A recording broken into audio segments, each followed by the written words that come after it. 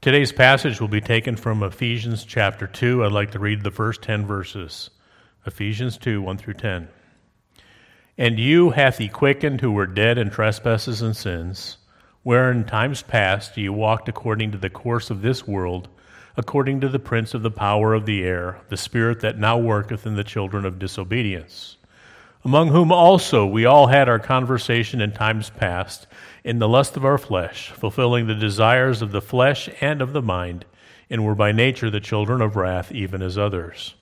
But God, who is rich in mercy, for his great love wherewith he loved us, even when we were dead in sins, hath quickened us together with Christ.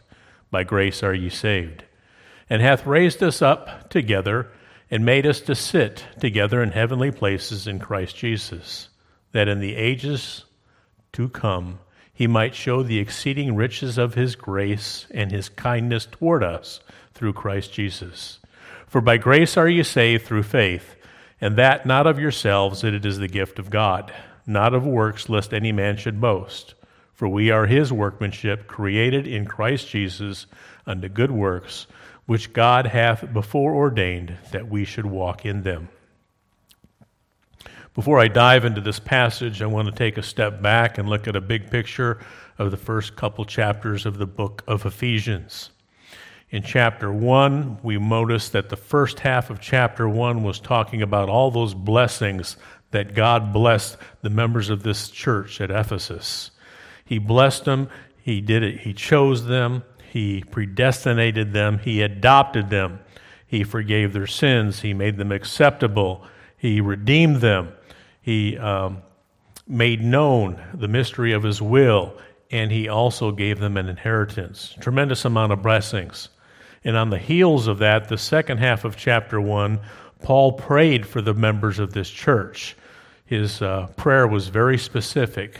He prays for wisdom, for revelation, for enlightenment, for knowledge, and to know those rich things of God.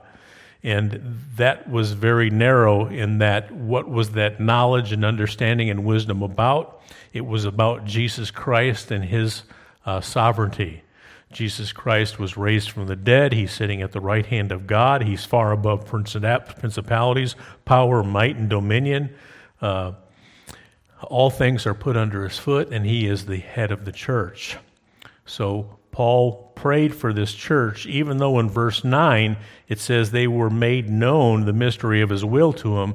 He still prayed for knowledge, wisdom, and understanding for this particular group to understand who Jesus was even better. As we move on to chapter 2 establishes two hurdles those saints at Ephesus had to overcome to be included in that family of God, to be part of that church body.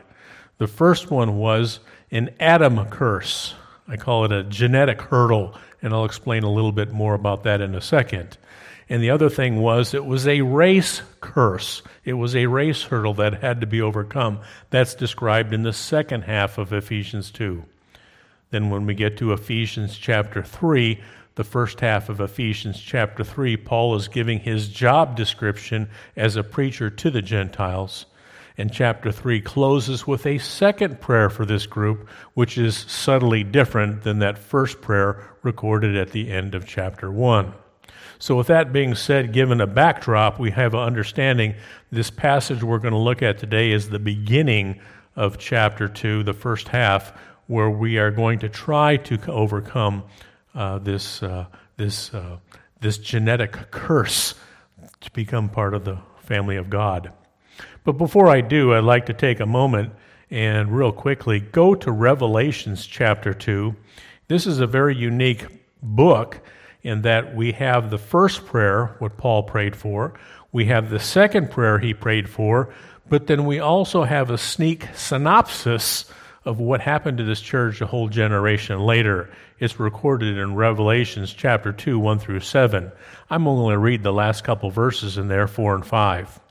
He says to this church, he says, I have somewhat against thee because thou hast left thy first love.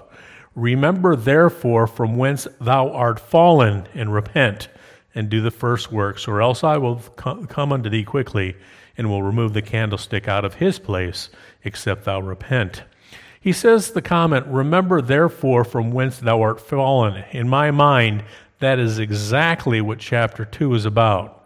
There's two places from where that this particular group of Gentiles came from. They had to overcome the genetic curse of Adam, and they needed to come over the racial curse in the Old Testament, and that'll be described later. So, as we go through this, let's move forward and let's go to this passage of Scripture right now. In the very end of chapter 1, Ephesians chapter 1, this is the part of the end of the prayer. Paul writes this thing right here. He says, Jesus Christ is, this is reading in verse 21, Jesus Christ is far above principality and power and might and dominion and every name that is named, not only in this world, but also in that which is to come. Notice it says in verse 22, and hath put all things under his feet and gave him to be head over all things to the church. We're writing to the church at Ephesus, which is his body, the fullness of him that filleth all in all. So as we wrap up chapter 1, these saints at Ephesus will be made part of Jesus Christ's body when they became members of that local church. And in order to do that, a couple miracles had to happen. The first was they had to overcome a curse. Now, you're probably familiar when we're talking about Adam's curse. We look at Adam 99% of the time as our federal head. As he operated, we inherited from him based on his actions, just as Jesus Christ operated, and we inherited something from him. That's what Romans 5 is all about. But I want to take that and twist it a little bit, just a little bit from a different angle. And not only did we inherit from Adam this federal curse, but we also literally inherited a genetic curse also. And it's from that standpoint I want to read chapter 2 to you. No. As I looked at this passage of Scripture in Ephesians 2, I want to break these 10 verses into 3 sections this morning. Verses 1 through 3 I'm going to label as death. This is our state before God gets a hold of us. The next 3 verses, 4 through 6, I want to label that section of this passage as life. And then the final section, verses 7 through 10, I want to label that is our walk. So we want to look at the death, we want to look at being made alive, and then I want to look at the walk once we've been made alive. So with that being said, let's go to the first 3 verses, and let's talk about that for a second. Now, let me take a step back and also set the stage. I want to take a little bit of a big picture thing. When God created angels and man, he created both of them with a free will. Both of them were allowed to make a choice. The angels and man differ from one aspect. Man can procreate, angels cannot. However many saints God made, however many angels God made, that's how many angels there are today. And it turns out as about 1/3 of them decided that they no longer wanted to serve God, but they wanted to be as gods themselves. Well, Adam had the same choice also. He was made perfect, and he decided he wanted to become a god also. And at that point, he became cursed. So the difference is when Adam cursed, he was cursed body, soul, and spirit. His body was cursed in that he began to die a physical death. His genes, his DNA, everything in his entire body was affected. From that day forward, it started getting old. He started getting wrinkles. He started getting gray hair. His muscles started wearing. His eyesight started dimming. His ears became dull over time. This is just the wear and tear on a body. Before that curse, nothing happened. Afterwards, he became cursed in his physical body. But not only was he cursed, so was every one of his offspring. They were cursed in the same way. He was also affected soul and spirit. That day his spirit did die. It became corrupt. It was perfect before. after the fall, it was corrupt. His soul, his aspirations, his affections, his inclinations, everything he had there, that also became corrupt, and that died also. So Adam was corrupted. He was cursed body, soul, and spirit. And not only was he cursed body, soul, and spirit, so was all his offspring, and we got the genetics because of that. I find it interesting, in the day we live, I'm talking to you about genetics. In our current culture, a lot of folks don't even have enough common sense to say that there's a difference between an X chromosome and a Y chromosome. And this morning I'm trying to tell you that before the fall, we had a perfect DNA pool, and after the fall it became affected. Well, that's what we're going to be looking at. So as I read this passage one more time, Ephesians 2, 1 through 3, let's look at this. And you hath he quickened who were dead in trespasses and sins. This is more than just a legal aspect. Read verses 2 and 3. Where in time past ye walked according to the course of this world, according to the prince of the power of the air, the spirit that now worketh in the children of disobedience, among whom also we all had our conversation in times past. A few weeks ago we talked about that word conversation in Scripture. Conversation in this sense is not talking about a dialogue I would have another person. This is talking about my manner of life. From among whom also we had our manner of life in times past in the lust of our flesh. Every decision we made, every thought we had was for the sake of desiring, fulfilling the desires of our flesh and the desires of our mind. And by nature we were the children of wrath. That was the description of us. So what Paul is doing is he's writing this Ephesians that we saw in Revelations chapter 2, that when it came to doctrine, they were spot on. When it came to spotting false practice, they were spot on. But they left their first love, and he wrote this, from whence thou art fallen.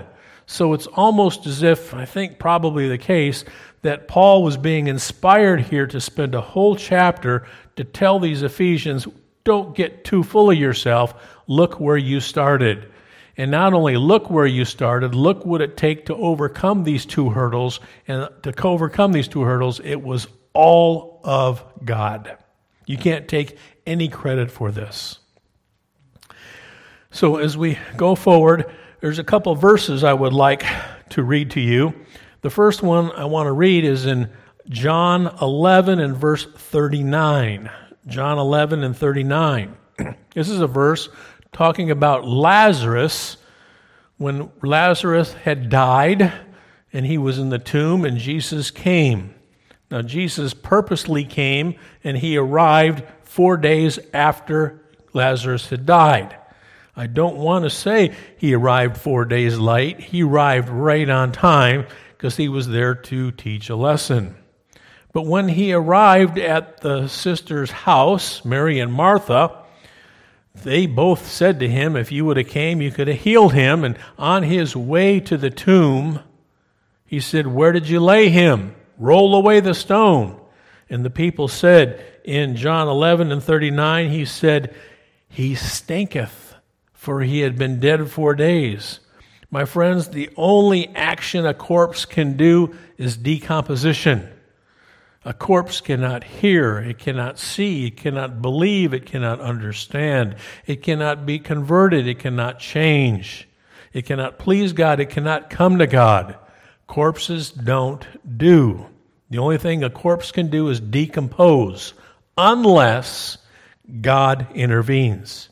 And that's exactly what happened in the case of Lazarus. Let's read a couple verses here. In John 3 and verse 2, notice the word except. I want to show you that corpses don't do except God steps in and starts getting involved. John 3 and 2. The same came to Jesus by night and said unto him, Rabbi, we know that thou art a teacher come from God, for no man can do these miracles that thou doest except God be with him. Now, this man was Nicodemus. Nicodemus was looking at Jesus' ministry. He recognized the fact that these miracles Jesus were doing, man cannot do. The only way these miracles can be done is if God is involved. This is a practical illustration. Let's go to the next reference, is John 5:21. John 5:21 says, "Is for the Father raises up the dead and quickeneth them, even so the Son quickeneth whom he will." This is not an invitation. It is not something that's being offered. This is something that's being driven by God. John 6:44, "No man can come to me except the Father which hath sent me draw him, and I will raise him up in the last day." This drawing that the Father is going to do is not a wooing. This drawing is like I would draw a sword from a sheath, or I would draw water from a well. The sword and the water is passive. This is a drawing, and this is exactly how it happens with saints. No man can come to God except God draw him. And my final reference to prove this point is in John 6:65. "And he said, There I said unto you, that no man can come unto me, except it were given unto him by my Father." Notice these excepts here. Again, man in his natural state does not perform these things. When we go to Scripture and we see some of these descriptions, in Romans 3:10 through 12, Scripture says, "There is none that understandeth, there's none that seeketh after God, there are none that doeth good." In our dead corpse state, in our spiritually dead state, we cannot do. It takes an act of God to make us in that state.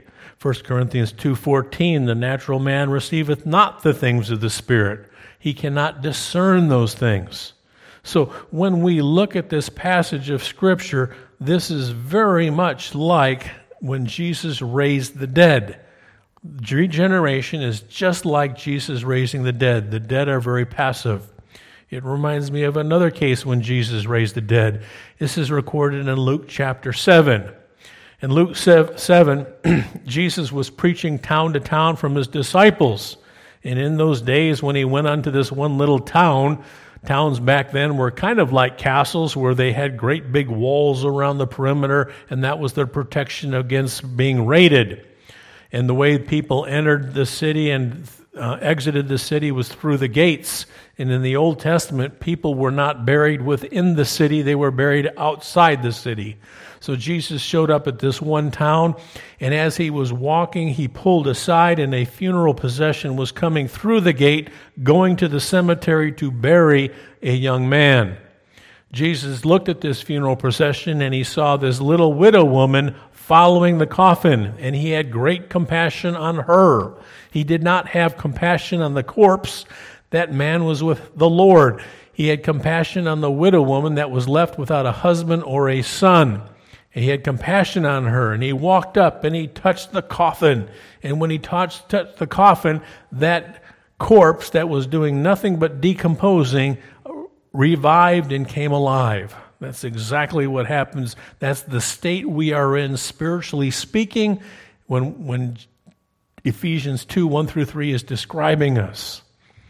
Okay, with that being said, let's move on to the next section of our passage. We've been in Ephesians 2:1 through 10. We looked at the first 3 verses. That describes our dead state. Let's look at the next 3 verses, 4 through 6, and this is describe how we become alive. These are 2 of my most favorite words in the entirety of Scripture. 4 starts off with the words, "but God." Dead doesn't do, but God. This is where the action is going to happen. "But God, who is rich in mercy, for his great love wherewith he loved us, even when we were dead in sins, hath quickened us together with Christ. By grace are ye saved, and hath raised us up together, and made us sit in heavenly places in Christ Jesus." Notice this description here gives all the credit to God. It does it through his rich mercy. It does it through his great love. And he quickened us together with Christ. He made us alive. Let's look at a couple phrases, the way "but God" is used in Scripture. The first one I would like to go to is in Acts 13. Let me read Acts 13, 29 and 30. This is one of the apostles giving testimony of the death, burial, and resurrection of Jesus Christ. And it says in verse 29, "And when they had fulfilled all that was written of him," talking of Jesus Christ, "they took him down from the tree," that's the cross, "and they laid him in a sepulchre, but God raised him from the dead." Jesus was a corpse. He was laid in the tomb. God intervened and took him up from that tomb and brought him out of that. Let's read a second witness in Philippians 2:27, using the phrase, "but God." This is talking about a preacher, I believe his name was Epaphras. "For indeed he was sick nigh unto death, but God had mercy on him, and not on him only, but on me also, lest I should have sorrow upon sorrow." Paul is talking about a man that was very sick, and he was heading to death, and it wasn't a miracle drug, it wasn't an operation, it wasn't a procedure, it was "but God." But God is a very powerful word, a very powerful phrase for us. Did you know "but God" is the phrase we use when we're looking at cancer? But God is the phrase when we look at a rebellious teenager? But God can take care of a marriage that's in trouble? But God can take care of depression? But God is what helps you breathe your every breath? But God is what gets you up the next morning? But God is the one that gives you spiritual life. We are spiritually dead, and we trust on those two words. With that being said, let's read the Ephesians 2 passage again. Let's read 3 through 5. "Among whom also we all had our conversations in times past, in the lust of our flesh, fulfilling the desires of the flesh and of the mind, and were by nature the children of wrath, even as others." Before God got a hold of us, the only thing we cared about was ourselves. We fulfilled our own flesh, we filled our own mind, and that's the only thing that drove us. But God intervened in that selfish, dirty, dead individual who is rich in mercy for his great love wherewith he loved us, even when we were dead in sins, hath quickened us together with Christ. We give all the credit to God for making that change. That's where the life came from. I find it interesting in this passage in 4 and in verse 7. Again, it's hard for me to read these passages and take any credit for myself. His rich mercy, His great love, His exceeding grace, His kindness towards us. Who did God exercise? Did He exercise on a corpse? Or did He exercise on a newborn? Did He exercise on an adolescence? And the answer was He exercised on a dead person. Here's a song we sing, "Amazing Grace," that saved a wretch like me. You know, we could actually substitute the word corpse for wretch. That saved a corpse like me. I once was lost, but now I'm found. I was blind, but now I see. Ephesians 2, 4 through 7. Grace taught my heart to fear. Did grace teach a stony heart? Or did grace teach a transplanted heart? Or did grace initiate a transplant? My friends, He gave us the heart that could bleed, that could feel, that could understand spiritual things. Okay, let's move on to the third passage in our scripture. We've been in Ephesians 2, 1 through 10. Verse 1 through 3 is talking about our dead state. Verses 4 through 6 is talking about how we become alive. The last 4 verses are talking about how we ought to walk. Let me read that passage one more time, starting at verse 7. "That in the ages to come He might show the exceeding riches of His grace and His kindness toward us through Christ Jesus. For by grace are ye saved through faith, and that not of yourselves, it is the gift of God, not of works, lest any man should boast.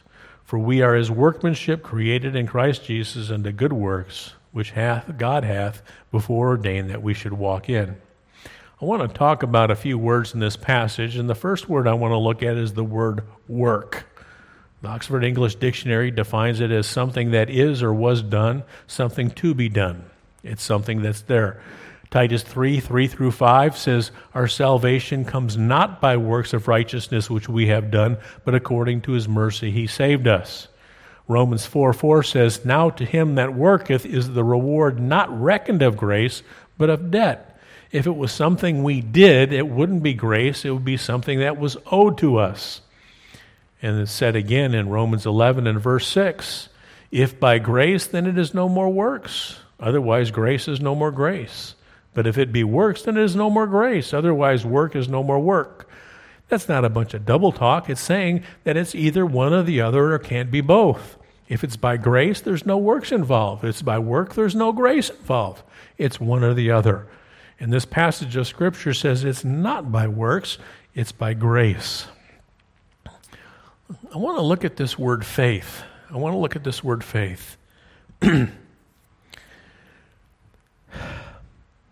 Faith shows up in Scripture in a couple different ways, but I do want to show you that faith is a command. Now, a lot of times we think of faith as something that's not a commandment. Let me just give you a couple verses to try to get you thinking that direction, and then follow through on my reasoning. In Matthew 23:23, Jesus was fussing at the Pharisees, and he says, you're doing these technicalities in the law. You have omitted the weightier matters of the law. Judgment, mercy, and faith. Faith is a commandment. In 1 Thessalonians 1:3 says, remember without ceasing your work of faith. And then finally, John 6:28 and 29, the disciples were talking to Jesus Christ, and they said, what shall we do that we might do the works of God? And Jesus answered, this is the work of God, that you believe on him who sent me. So here is a couple verses here that imply that faith is a work. Now, stay with me. A lot of times we think commandments are thou shalt not kill, or thou shalt not steal, or thou shalt not bear false witness, or thou shalt not covet. Those are commandments. Well, there's other commandments in Scripture too. In Philippians 4:4, I believe, it says, rejoice in the Lord always, and again I say rejoice. Let your moderation be known unto all men. Did you know that rejoicing is a commandment? Usually our response off our lips are, but I don't feel like rejoicing. Would that excuse fly with, I don't feel like not stealing. I don't feel like not bearing false witness. I don't feel like not coveting. No, we would never let anyone get away with that. But for some reason with rejoicing, we let people get away with that. It's a command. We are ought to do this. And it is a commandment to believe the things of God. Well, I don't feel like believing it, or I don't understand it. The Lord says we are commanded to believe. Faith is a commandment. So with that being said, let's read Ephesians 2:8 and 9. Maybe this will make a little more sense. It says, by grace are you saved through faith, and that not of yourself, it is the gift of God, not of works, lest any man should boast.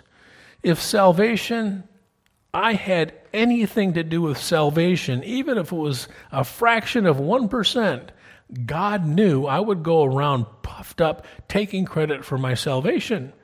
And he's saying, it is not by works, it's not by anything you do. This is not the case. It is not of works. When I look at this, I want to also take a second and look at the word gift. A lot of times we use this gift to kind of slide through this, but I want to try to tie that loose end down really tight. A gift is the act of given or the thing given. That's what the OED says. Let me look at something here in Ephesians 3:7. This is just one chapter after our text. Notice what it says here in chapter 3 and verse 7. This is talking about the Apostle Paul. He says, I was made a minister according to the gift of the grace of God given me. Was the ministry something Paul could accept or reject? And the answer was he could not reject it. Jonah tried rejecting his call to the ministry, and that didn't work out too well. This was not an option. This word gift in this case, talking about the ministry, is something that was bestowed upon Paul. Notice how he describes it in 1 Corinthians 15:10. He says, I labored more abundantly, yet not I, but the grace of God with me. My ministry was a gift, and it took work to do that gift. I couldn't reject it. Colossians 1:25, I am made a minister according to the dispensation of God given me. This is a gift given from God, but it was not one that could be rejected. Let's go to another reference. Let's go to 1 Corinthians 7:7. Paul was talking about marriage and remarriage, and he made this statement.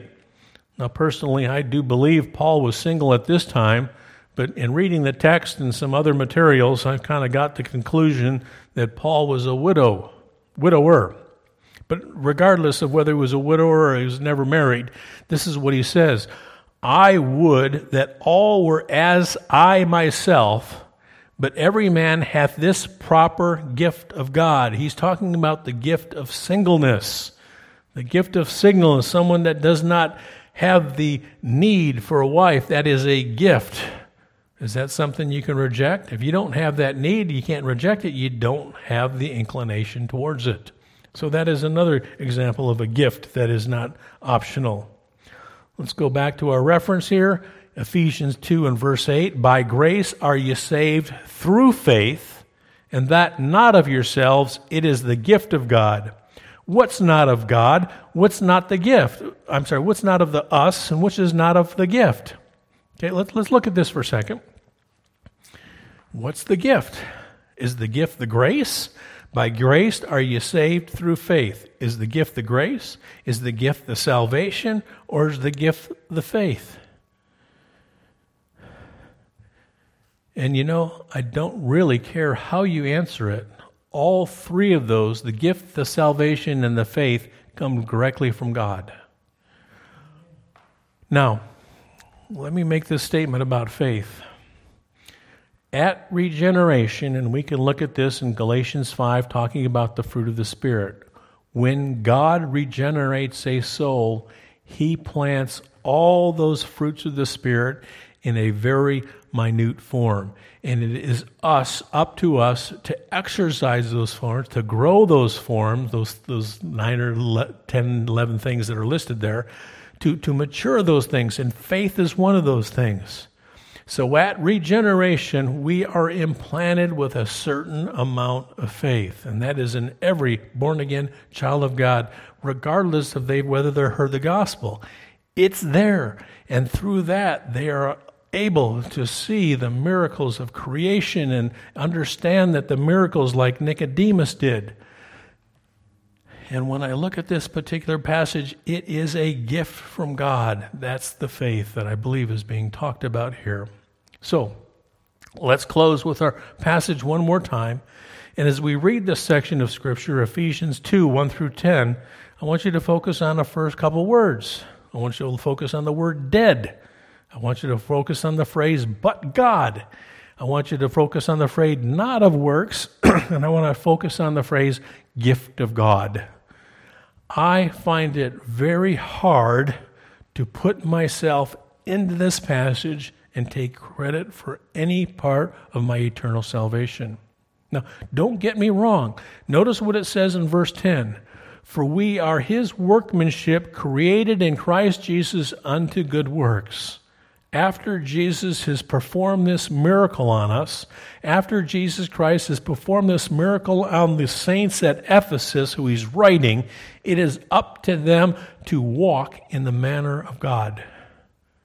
And that is a choice that they do make. It is not tied to their eternal salvation. It is because of their eternal salvation. It is not to get their eternal salvation. It is to say thank you for the eternal salvation God has already given them. Remember, he's writing to some Ephesians, and he's praying for wisdom and knowledge at the end of chapter 1. And in chapter 2, he's bringing them back to the point, like I believe it says in Revelations 2, from whence thou art fallen. Remember from whence thou art fallen. You can't take credit. You cannot be this self-righteous hypocrite sitting in this church looking down your noses at other people outside the church, because the only reason that you are here is because of the rich grace, the fullness of God that he had on you. You can't take credit for this. Ephesians 2, 1 through 10. And you hath he quickened who were dead in trespasses and sins, where in time past ye walked according to the course of this world, according to the prince of the power of the air, the spirit that now worketh in the children of disobedience, among whom also we all had our conversation in times past in the lust of our flesh, fulfilling the desires of the flesh and of the mind, and were by nature the children of wrath, even as others. Verses 1 through 3 describe a corpse. Someone unable to do anything good.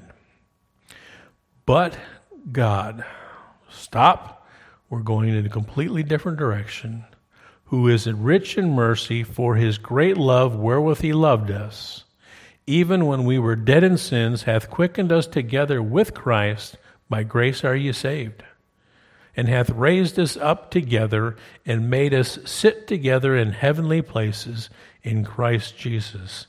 He's telling these saints, in a legalistic sense, they are sitting with Jesus Christ in heaven right as they were reading this epistle. Verse 7, this is the walk.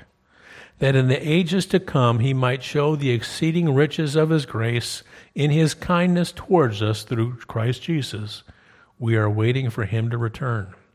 For by grace are ye saved through faith, that not of yourselves, it is the gift of God, not of works, lest any of you should boast.